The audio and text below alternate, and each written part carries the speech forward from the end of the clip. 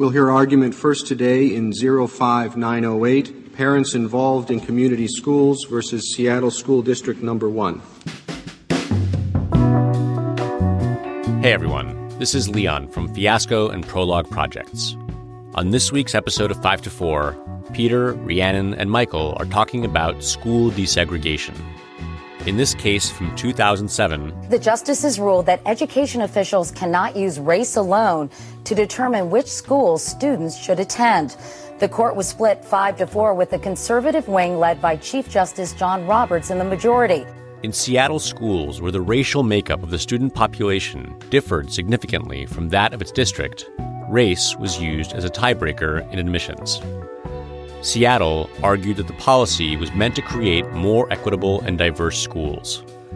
In his opinion, the Chief Justice called it racial discrimination. This is 5 to 4, a podcast about how much the Supreme Court sucks.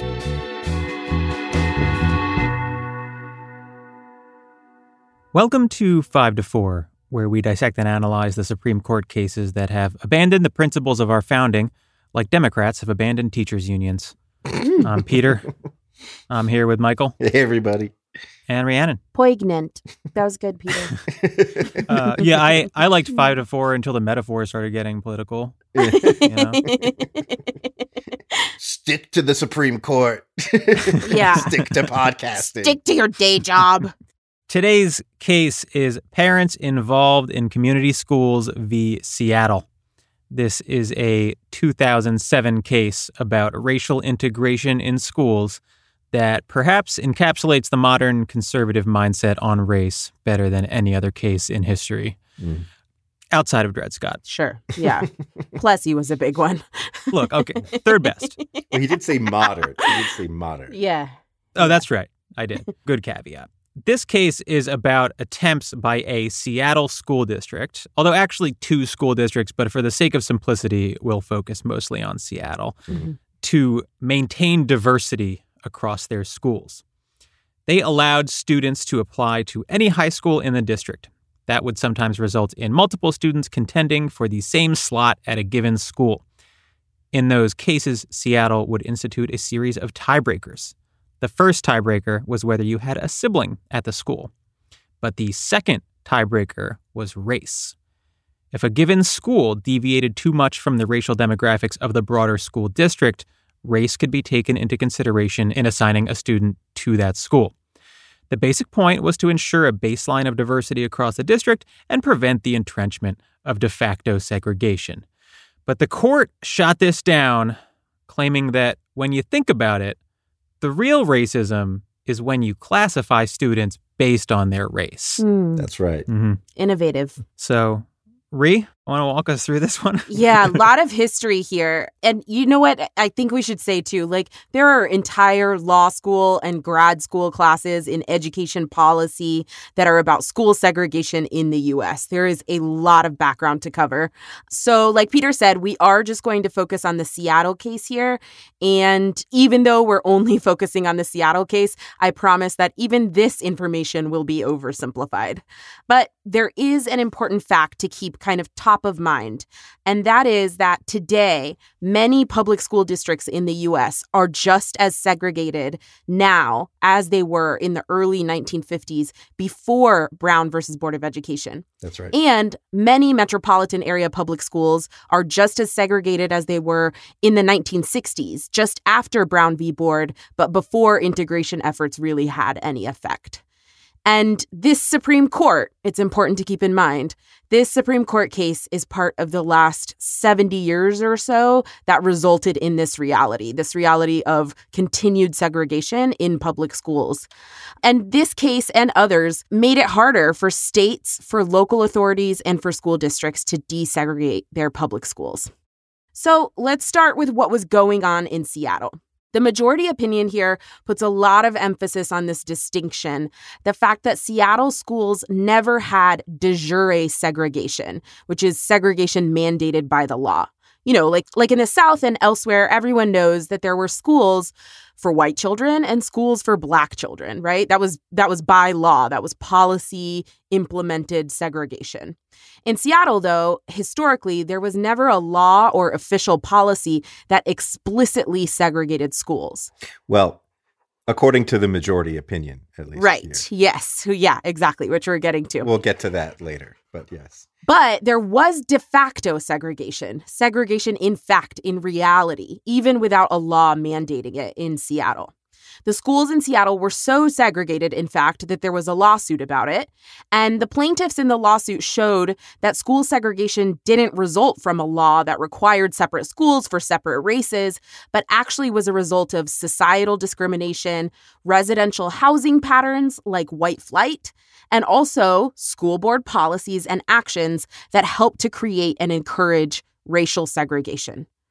So yeah, like on the one hand, there wasn't a law that said white kids go to white schools and Black kids go to Black schools in Seattle. But historically, the school district, for example, had permitted white students to transfer out of Black schools while they restricted Black students transferring into white schools. The school district also drew the neighborhood enrollment boundaries for the schools in arbitrary ways that resulted in excluding Black students from white schools. And also, the district maintained inferior facilities at Black schools.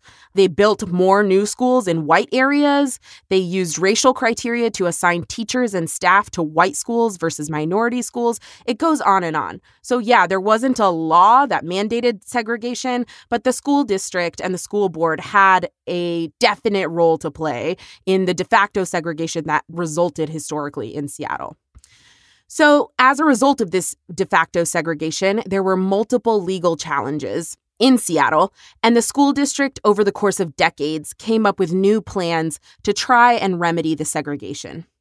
They implemented, for example, race-based transfers of students. There was a mandatory busing program at one point, plans that explicitly took race into account in an attempt to remedy the de facto segregation. And the busing program and other policies actually did lead to much more widespread integration, but white people hate busing, and so does the Supreme Court. So that plan was actually struck down. Fast forwarding a little bit, we come to the late 90s when Seattle implemented the plan that's at issue in this case. Instead of mandatory transfers, instead of mandatory busing, they implemented a plan that was basically based on student choice. And then they would take race into account for school integration purposes only in limited circumstances. Like Peter said up top, families were allowed to choose which high school to send their students to. But sometimes this meant over-enrollment at one high school over another. So the district implemented tiebreakers to decide who from the over-enrolled population would get to go to that school. The first tiebreaker, like you said, Peter, was if the student had a sibling who already attended that school. The second tiebreaker was the one that took into account race of the student. At the time, Seattle's schools overall were about 40% white and 60% non-white. So if a certain school was more than 10 percentage points outside that range, it was labeled integration positive, meaning that second tiebreaker would be used to bring in students whose race would bring the school closer to balance, closer to the 40% white, 60% non-white breakdown of overall enrollment in the district. So that was the plan that was in place. But enter one Kathleen Brose, a white Seattle parent whose daughter did not get into her first or second choice high school around the year 2000. Kathleen got real mad when she learned that sometimes the racial makeup of a school might be taken into account when deciding who to admit from a pool of over-enrolled students. So she started a nonprofit organization called Parents Involved in Community Schools because she believed her daughter was not allowed to go to the school that she wanted on account of her race. So Parents Involved, this nonprofit organization, sued the school district, and the state of Washington, as well as the Ninth Circuit, threw their bullshit lawsuit out. Unfortunately, it got appealed to the Supreme Court, and they turned all that shit right around. Right. Can you imagine being so angry about where your daughter was placed for high school that you start a nonprofit corporation? You're like, good gall, man. That is like next level.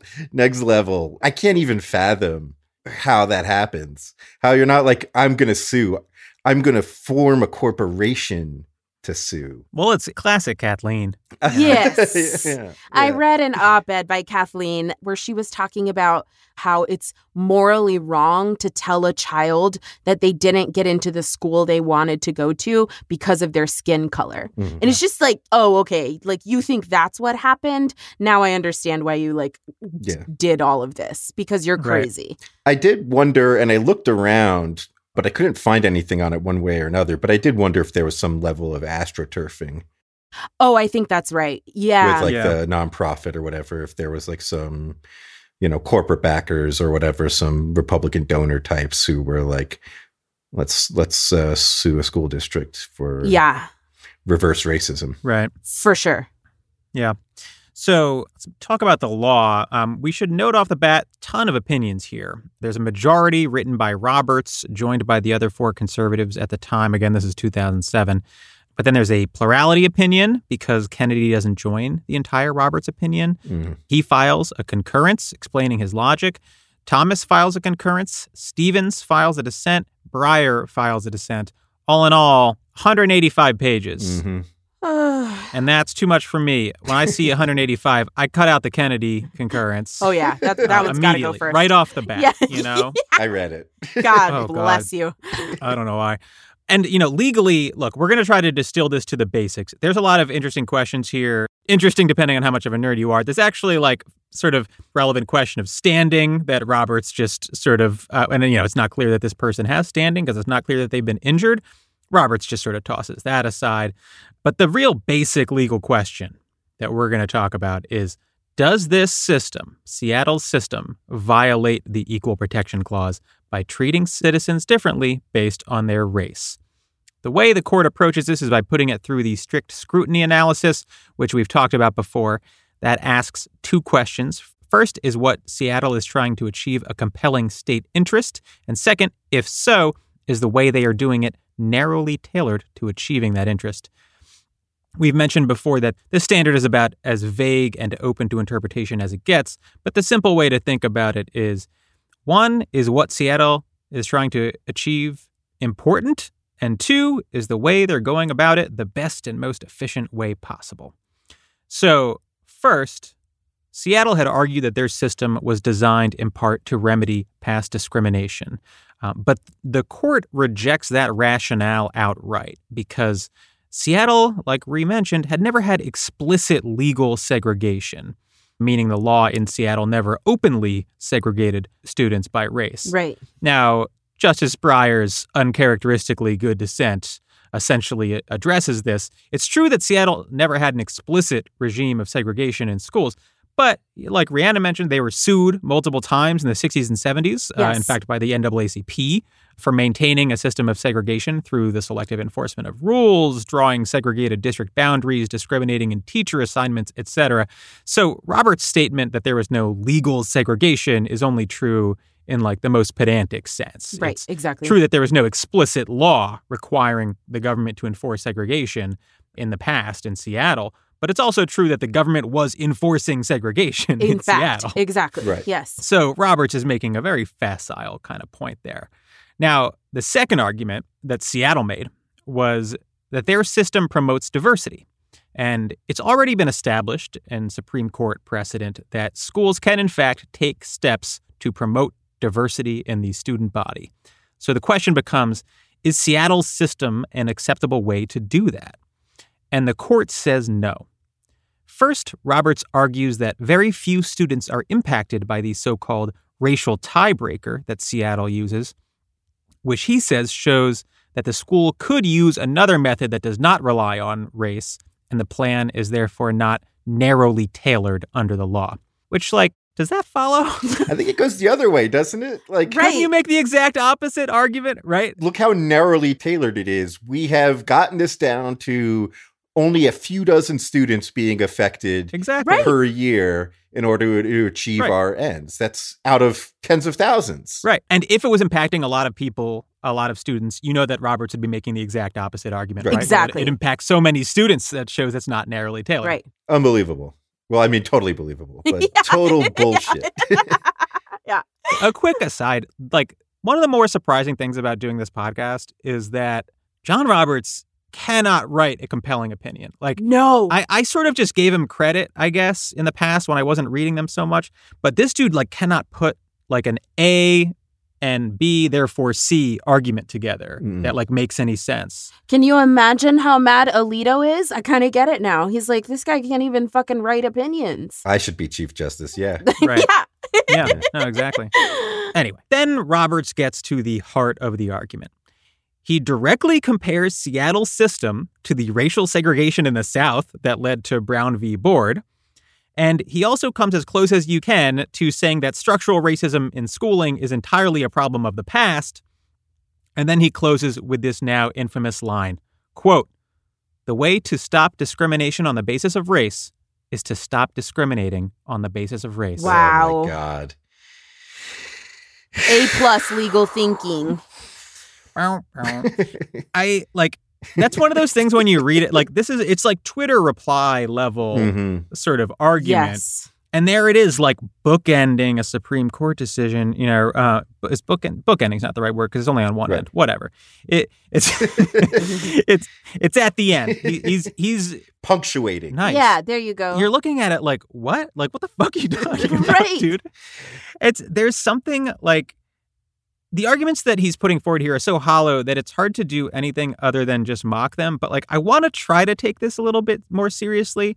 And I think this sort of obvious inference you can make is that it's the result of rejecting the idea that problems like racism are structural. Right. That's exactly right. It's about his definition of discrimination. The way to stop discrimination on the basis of race is to stop discriminating on the basis of race. Well, that's based on John Roberts' definition of discrimination, which is just that race is used in a decision, right? That's discrimination to John Roberts. Right. And so that's how you end it, is to stop using race-based classifications. Right. It's to look at all these old opinions when there was like slavery or Jim Crow or other forms of segregation and high-minded rhetoric about our colorblind Constitution disfavoring these things and saying, yeah, our Constitution's colorblind, so who cares if the context is reversed? When we're talking about remedying segregation and discrimination, the Constitution's still colorblind. Right. And sorry. Yeah. I mean, look, conservatives believe that being a racist is like an individual choice that a person makes, and therefore that racism itself as a societal problem is nothing more than the aggregate of those choices. Right. Yeah. And from that comes the idea that racism can be solved only through people making the choice not to be racist. Right. The idea that racism can be like perpetuated at an institutional level does not compute with them. They don't believe in structural solutions to racism because they don't view it as a structural problem. When they see liberals and the left prescribing race-conscious remedies, they view that as perpetuating the problem because they believe the problem is simply race-conscious. Exactly. Yes. Right. Right. So I do want to give Kennedy some credit in his concurrence. You know, he writes in part to sort of affirm his continued belief that diversity is a compelling interest and all that. And he responds to this line. He does. He says, the plurality opinion is too dismissive of the legitimate interest government has in ensuring all people have equal opportunity regardless of their race. The plurality's postulate that the way to stop discrimination on the basis of race, to stop discriminating on the basis of race, is not sufficient to decide these cases. 50 years of experience since Brown v. Board should teach us that the problem before us defies so easy a solution. So, like, props to him for being like, give me a fucking break, man. Right. Like, are you serious with that shit? Like, you really think, like, this, you know, intractable, century-old problem, the solution is like some sort of fucking fortune cookie style aphorism or something? Right. Like, that's really what you're trying to pull here? So I want to give Kennedy some props for that. The other thing that stuck out to me about the Roberts opinion, there's some section where diversity is supposed to bring educational benefits and not just to minority students. It's supposed to have pedagogical benefits for white students as well. And Roberts says, when talking about how these plans are not narrowly tailored because they seek to match the district's demographics, he says the plans are tied to each district's specific racial demographics, rather than to any pedagogic concept of the level of diversity needed to obtain the asserted educational benefits. Which to me sounds like him saying, what's the minimum number of black people we need to make sure our kids don't turn out to be like racist pricks? Right? Exactly. That's right. And not one more. Not Right. one more than that. Right. Like that's what he's saying. That's what narrow tailoring looks like to him. Like Right. it's an unreal line to put in the Supreme Court reporter if you like give any thought to it. It's like unbelievable. No, it's incredibly offensive. Yeah. Yeah. So there's a real degree to which like Roberts' opinion is really, it's built around the idea that like colorblindness is the key to solving racism, right? Mm-hmm. And the obvious response is purported colorblindness will leave these entrenched inequities in place, right? If you turn on the blinders, you don't see disproportionate black poverty, lower educational attainment, worse medical outcomes, et cetera, right? You're taking a neutral position after the inequities have been created, but not before they've been remedied. Right. But like the key thing to remember is that the reason that conservatives aren't persuaded by that is that they believe these inequities are organic. Yeah. They believe that hierarchies are not just good, but natural. Yes. And they view liberals as naively trying to tinker with that natural order by implementing any sort of like affirmative action, right? So when you point to all of this racial inequality, a lot of the conservative reaction, although they don't really say it out loud, is predicated on their belief that much, if not all of that inequality does not need to be addressed because it is the natural result of black populations being less intelligent, less hardworking, having an inferior culture, whatever they think, right? That's why the right has always been enthralled with things like the bell curve, the famous right-wing book about race and IQ, Yes. because they're looking to legitimize the socioeconomic disparities that we all see across racial demographics, right? They want to explain why those are not just okay, but inevitable, and sort of implicitly make the case against any sort of remedy. That's right. Exactly. So we should turn to the Thomas concurrence, which before I get into the substance of it, I want to say, like we've joked about this before, but this is like a particularly great example of Thomas just citing himself. And there are like entire paragraphs in this where like every sentence has a citation and every single citation is to another Thomas concurrence, right? Not even like in a majority opinion he wrote, like another opinion where he didn't get any other votes. It is legitimately awesome. I have like come around to this. I think it like makes me so happy when I see it. It's like such a boss move. It's like, yeah, I've built up my own entire jurisprudence and I'm going to shove it in your face now, and you have to read it. I do that on the podcast. Everything I just said about race, I've said in some form or another. But you gotta replay your hit. Yeah, that's right. That's right. It's so good. But he says he's writing in response to Breyer's dissent, and I think an interesting strain of his thinking that runs through this is like the degree to which he does not trust white people at all. Right. Like, I think, he's a conservative right wing ideologue for sure. But I think there's a very real and visceral distrust of even well-intentioned white people and a disbelief that they could actually do anything about any social inequities that do exist. So I think that's clear when you read this opinion. But the other thing to take away from it is his complete, I think, disregard for the idea that diversity is a compelling interest that the state can pursue. Right. He just doesn't buy it. Right. Yeah. It's sort of black letter law that it's something that they can do in higher education. But he talks about all like the very things specific to higher education, like, diverse viewpoints and open fora and all that sort of make it maybe sort of like unique in that regard, but that like most education is not that way. And in general, he's skeptical of the factual underpinning for it in any event, right? He puts a lot of effort in the opinion to like detail the successes of all Black schools and all Latino schools and cast doubt onto social science that suggests, diversifying schools leads to better outcomes. So I think it's something that's worth being familiar with if this is an issue that is important to you, because affirmative action is up before the Supreme Court this term. Mm-hmm. And I feel like Thomas has a little bit more of an opportunity to actually turn all these concurrences into law. Yeah. Right. It's possible. Absolutely. Yeah. I mean, it's possible that he's still to the right of the conservatives on this stuff. But I mean, what are the chances of affirmative action surviving this term in its current form? No. Pretty slim. No. I mean, the interesting thing about Thomas is always going to be that the affirmative action stuff is quite personal to him. And he is perpetually haunted by the idea that he benefited from it, or that people think he benefited from it. Right. You know, we talked about this in one of our first episodes in Fisher v. Texas, where he has basically said that, you know, people thought less of me because they thought I got into Yale through affirmative action.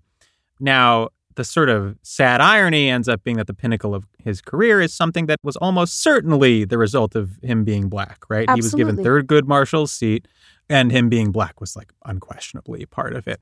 And it's hard not to just look at his opinions on this stuff and see like an impenetrable amount of psychology, you know? I'm looking at this and I'm like, oh man. Oh yeah. There's a lot of brain stuff happening here. Let's book a couple more sessions, Clarence. Yeah. We need to talk about this next week. Can you imagine? I was just thinking about Clarence Thomas and Ginny Thomas like in a couples therapy session. Oh my God. Oh, that's dark. There is no single therapist qualified to handle that.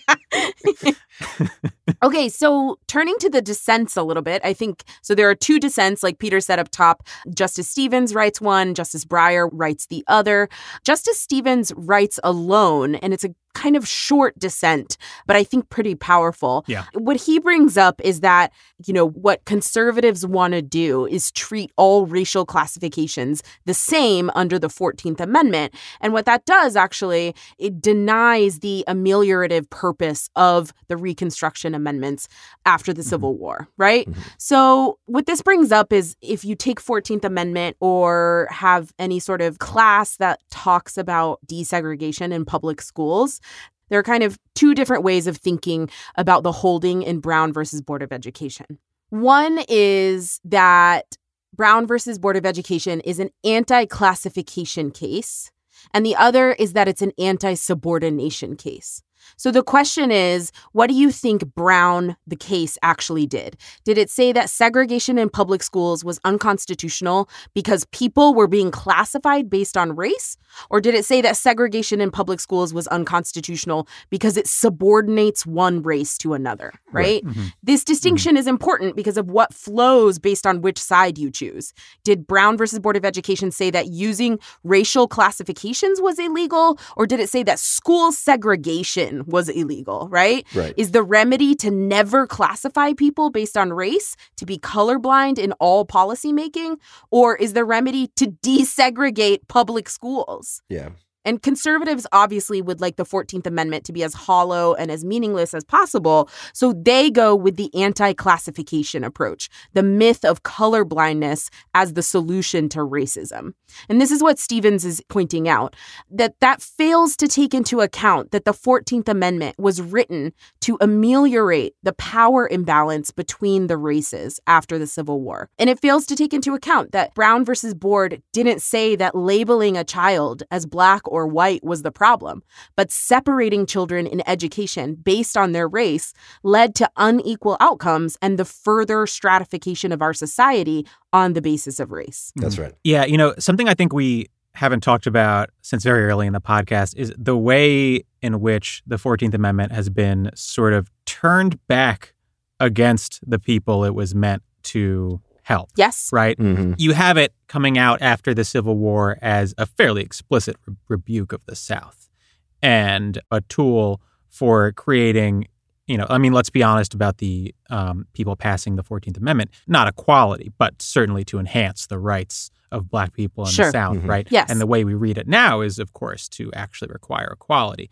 And the way that conservatives have conceptualized equality, it runs parallel to how they conceptualize equality in like the economic context, right? Have you ever heard them make comparisons between equity and equality, right? Yes. And they're like, one is equality of outcome and the other is equality of opportunity. And they rail against equality of outcome, right? To them, you give people some sort of baseline and then the chips will fall where they may.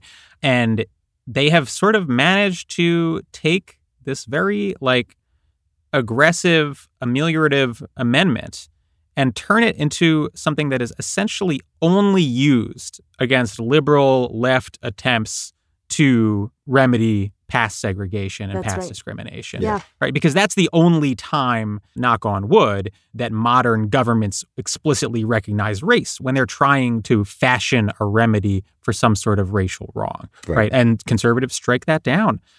Saying that, no, this is what the Equal Protection Clause protects against. Right. And it's like, no, man. The Equal Protection Clause is explicitly meant to be a big middle finger to the regime in the South after the Civil War. Exactly. That's right. I have to go to the bathroom real bad. Another perfect ad break. I think you should use that as the ad throw.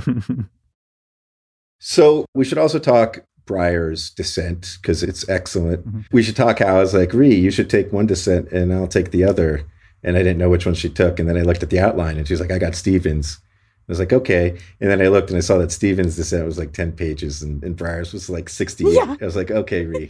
I see you. I didn't know beforehand. I swear I didn't. I actually think Stevens is shorter than 10 pages, Michael. Sorry. Yeah.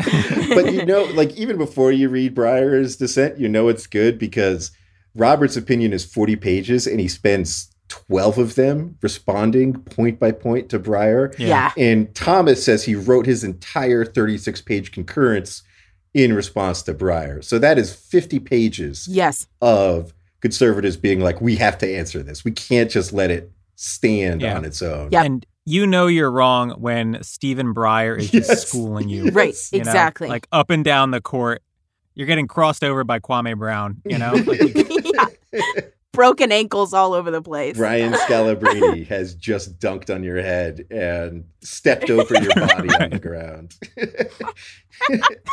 So one thing Breyer does really well is chronicle the history of segregation. Right. And the history of remedial efforts as well, which I think is important, not just to demonstrate that there has been segregation in fact, but also to frame this policy, right, in the larger context of look, they've been trying to do this for decades. They've been trying to fix this problem for decades. And they've gone from busing to other plans that include race consciousness, all the way down to this one where they are very close to being done, is his point. Right. The majority says it's only a few dozen, maybe 100 students that this is impacting, right? And at only a few schools because not all of them are integration positive. Right, exactly. So he's like, if you look at the broad historical arc of this, what you see is decades of efforts at remediating segregation, and you see close to being done doing it with a very narrow policy. And so, of course, this is something that should be constitutionally permissible. It's really good. It's really strong. But I think a point that the majority, for all the pages it spends responding to him and Thomas, the point that neither of them can answer, I think is his best one, which is that, they say there was no de jure, there was no legal segregation. And Breyer says, well, says who? According to whom? Right. A court never found that, but that's because they settled rather than litigate exactly that issue. Over and over again when they were sued. Yes. They settled and agreed on plans and then were sued again and settled again and voluntarily agreed to remedy the issues. So there's never been a court ruling that there was legal segregation, but that doesn't mean there wasn't legal segregation. Exactly. Right? He was like, there are hundreds of school districts throughout the country that had legal segregation that voluntarily desegregated. And are we just going to say, since, there was never any court ruling on that those weren't de jure segregation either? And he points to a memo in 56, a member of, I think, a school board admitting that they had legal segregation. And these lawsuits, in addition to alleging societal discrimination, also mention school board policies, which would be legal segregation, right? So That's right. And this is important because one area where even the conservatives have like basically conceded ground on the ability of the government to use race-based classifications is to remediate de jure segregation. Right. When the government has actively engaged in segregation or discrimination, it can turn around and use race-based criteria to remediate those harms. Right. And so if that's what happened here, then of course the plans are constitutional, right? Yeah. Just as a black letter law. And so they want to deny that. And I think Breyer like takes apart that assumption very well by going through the history and exposing this sort of absurdity at the heart of it, that it should rely on a court determination and not like what actually happened. Right. Yeah. Right. He does a great job of chronicling not just the school districts in question, but like generally reintegration issues throughout the country and sort of the reconstruction of segregation through housing policy and things like using property taxes to fund schools and all sorts of little things here and there that have created a system where you can have like lily white enclaves with well-funded schools and then mostly minority inner city areas that have poorly funded schools, right? Exactly. Without having a law on the books that say this school's for black kids and this school's for white kids. Right. It's excellent. Right. And two things. First, the sort of contrast between the majority. The majority reminds me of the Shelby County decision in that you have this sort of underlying claim that's not entirely explicit, but is almost explicit, that racism is primarily a problem of the past. Mm-hmm. Yeah. Right? Yeah. And then you have that marked contrast between that and Breyer just outlining exactly why it's false. Right. Right. Yeah. Yeah. But the response of the conservatives isn't there because, of course, you can't make a substantive response. Their response is always just sort of from a place of intuition, right? Doesn't it feel like racism has gotten better? Yeah. Right? Yeah, Right. exactly. Yeah. And the other thing I want to point out is that there's a lot of sort of legally hinging on whether discrimination in a given place is de jure or de facto, right? Whether it's explicit in the law or whether it's something that's sort of just happened more organically, so to speak. I don't think that's a meaningful distinction, frankly. And I think that 99% of the time, what looks at a glance like de facto segregation is in fact the results of the people who control government pushing policy in that direction, making it functionally indistinguishable from a situation where there's an explicit law Totally. requiring segregation, like you saw in the Jim Crow South. Yeah. And yet, I just think that those are almost completely overlapping for all sort of material intents and purposes. But under the law, they're completely separate things. Mm-hmm. And to me, it's ridiculous. Yeah. Yeah. Well, I mean, so much of like educational, look, I'm no educational expert. There's a policy level here that I'm totally like out of my depth at. But it does seem like, you know, if instead of using property taxes to fund individual schools based on their local geography, each county ensured same dollar spent per pupil, no matter which school you go to in the county, that would solve a lot of issues. I don't know. Right. But nobody wants to feel like their tax dollars are paying for some other Right. kid's Exactly. education. Right. Right. Right. But that's like an explicit policy choice that encourages these sorts of geographic clustering. Yeah. Encourages, or, you know, depending on the directionality, what you think, or blesses and sort of closes the loop on what is a long project of resegregation. Which I want to talk about a little bit. Rhiannon mentioned white flight at the top, and I'm sure most of our listeners are familiar with the phrase, but if you're not, in the United States context, it's used in other countries too, but it refers generally to after the integration movement and the civil rights movement in the 50s and 60s, an exodus of white people from urban centers to suburbs Right. that were lily white, leaving the urban centers almost entirely minority, which was a way of fleeing segregation, right? And this was a long process. And as it was towards the later stages, some minorities started moving out to the suburbs. And so some white people fled to the exurbs, right. Created a whole new type of suburb. Right. And, it's important. Breyer, I think, does a great job chronicling this.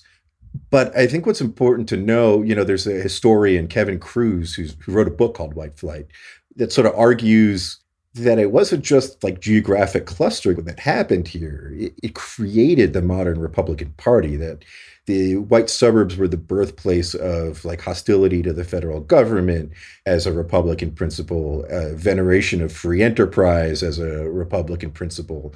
And I think, if you've been politically active for any length of time, you're probably aware of the degree to which suburbs have played electoral importance, and they've been a Republican base up until Donald Trump really kind of broke that spell a little bit. But it has been a major part of the Republican Party's project, their political project, where the construction of white enclaves, right, and the protection of those enclaves. And so I think you can't understand this decision without understanding it as protecting those enclaves, right? And they say it, right? Like Roberts says, the sweep of the mandate claimed by the district is contrary to our rulings that remedying past societal discrimination does not justify race-conscious government action. That's literally saying, hey, you can't do anything about white flight. The government's not allowed to do anything about white flight.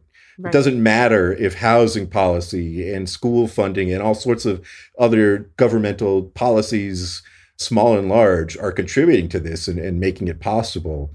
This is just the way it is, right? And so it is, in that sense, partisan, right? Like it's a very partisan decision.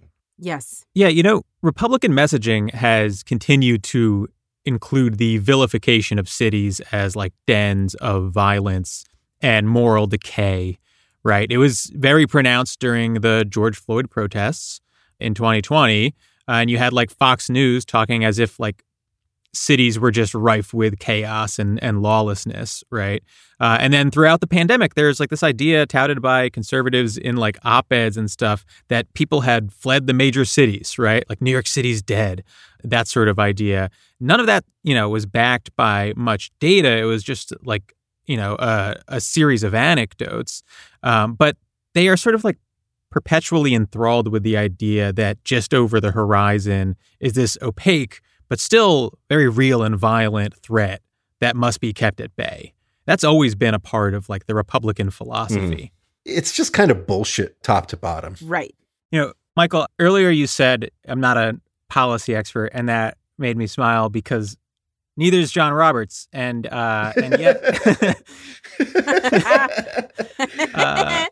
here we are. When you look at the basic premise of the quote of his statement that if you want to stop racism, stop using racial classifications, that's a policy prescription, right? That's not a statement of any particular statute or common law. It's not in the Constitution.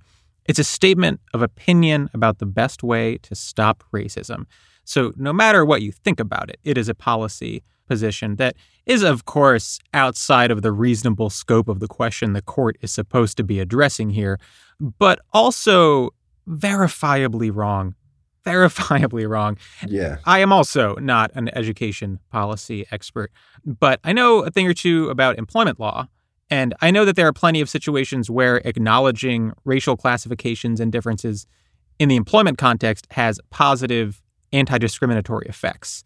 Hiring managers being made aware of common racial biases and stereotypes, racial and gender, that's been shown to reduce discrimination in hiring decisions and increase diversity. Same applies to all sorts of discrimination, gender discrimination, et cetera. The body of research on this is enormous, and it's why if you're a listener and you've taken a corporate diversity training in the past 5 years, I bet it was about like bias elimination, right? Right. Become conscious of your biases so that you can control them. That's proven to work quite effectively. Yeah. I think the other side of this, there is a body of research showing that in certain situations, I think quite narrow situations, being made aware of your race before entering into certain situations, it sort of heightens your racist impulses.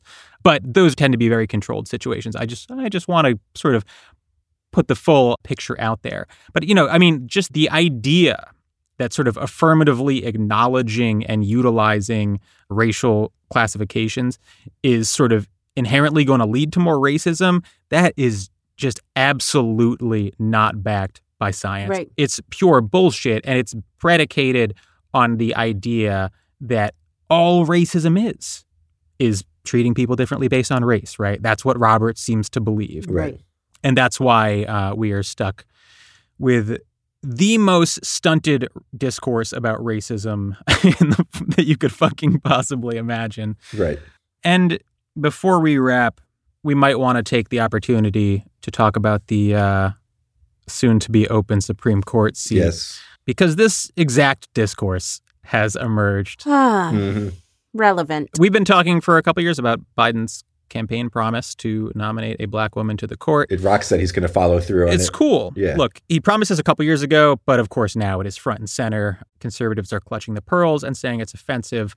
That sort of announcing that he's going to select a black woman is offensive and, racist against white dudes or whatever, right? Right. Despite the fact that Ronald Reagan expressly announced his intention to nominate a woman before he nominated Sandra Day O'Connor, right? Republicans pretty expressly were aiming to nominate a black man when they nominated Clarence Thomas because he was taking Thurgood Marshall's seat. And of course, Trump promised to nominate a woman to replace Ruth Bader Ginsburg with Amy Coney Barrett.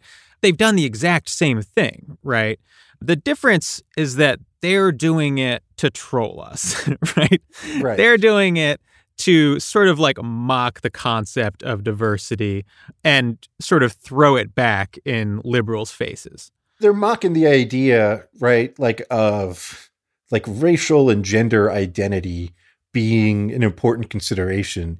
But identity and politics have always played a role in this, in every nomination, not just O'Connor and Thomas, right? There's also identity issues in selecting a Catholic like Scalia or someone from the Federalist Society, right? These are ways you are talking to your base, you're signaling to your donors. It's always been political. Yes. It's just their identity markers are different.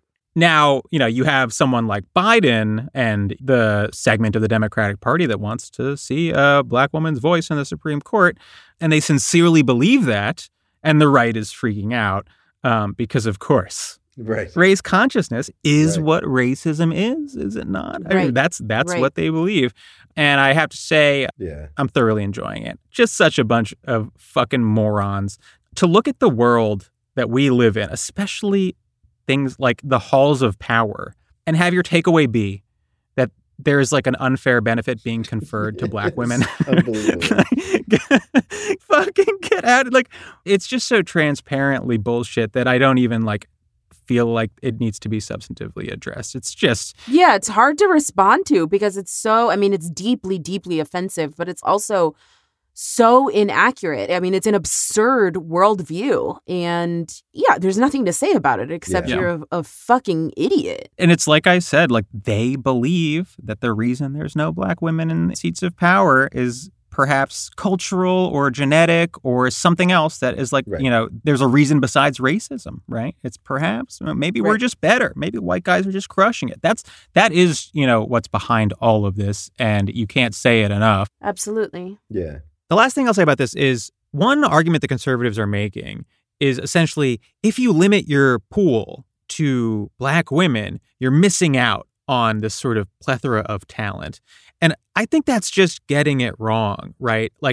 There are probably thousands of people who are qualified for the Supreme Court, in the traditional sense, just using the metrics that matter to senators and shit like that, fancy degrees, federal judgeships, et cetera, right? So I sort of reject out of hand the argument that we need to be selecting from the top 10 guys because those guys don't exist, right? There's a 1,000-way tie at the top. And who gives a shit? Oh, yeah. I just reject the idea that there's a singular best candidate, or if there is, you could somehow divine it from qualifications or interviews with them.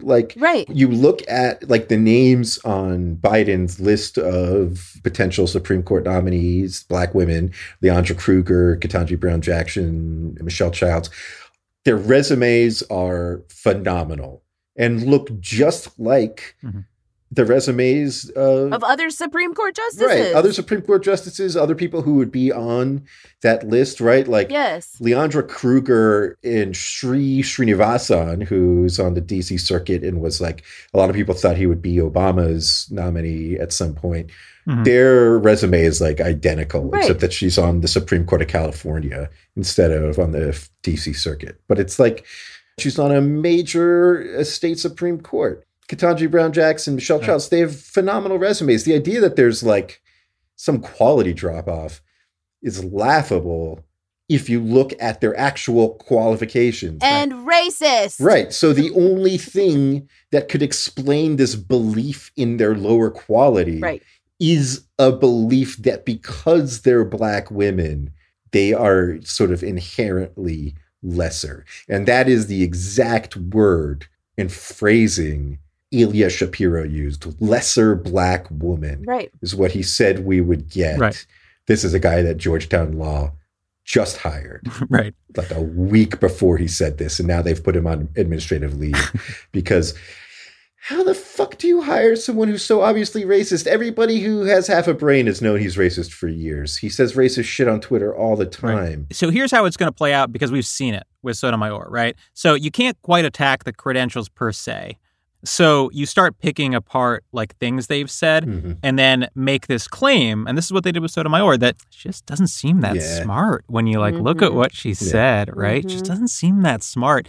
And, you know, everyone's supposed to read between the lines here, right? The woman of color has all the inferences working against her in a situation like that. And all your sort of like Tucker Carlsons have to do is sort of wink at the audience a little bit. Like, doesn't it just seem like she's not qualified for this job?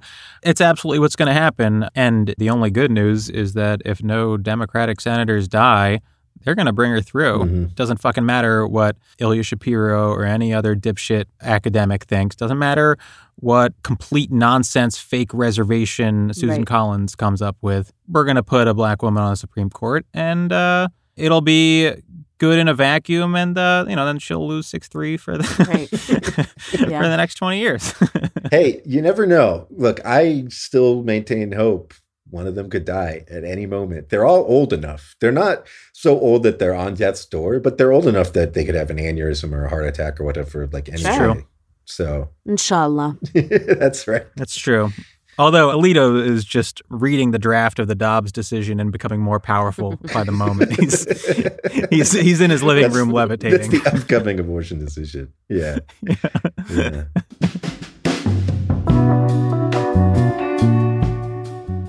Next week, Ingram v. Wright, a 1977 case, also about schools, specifically about whether schools can hit children. Corporal punishment. We're doing it. Follow us on Twitter at 54pod. Subscribe to our Patreon, patreon.com/54pod, all spelled out.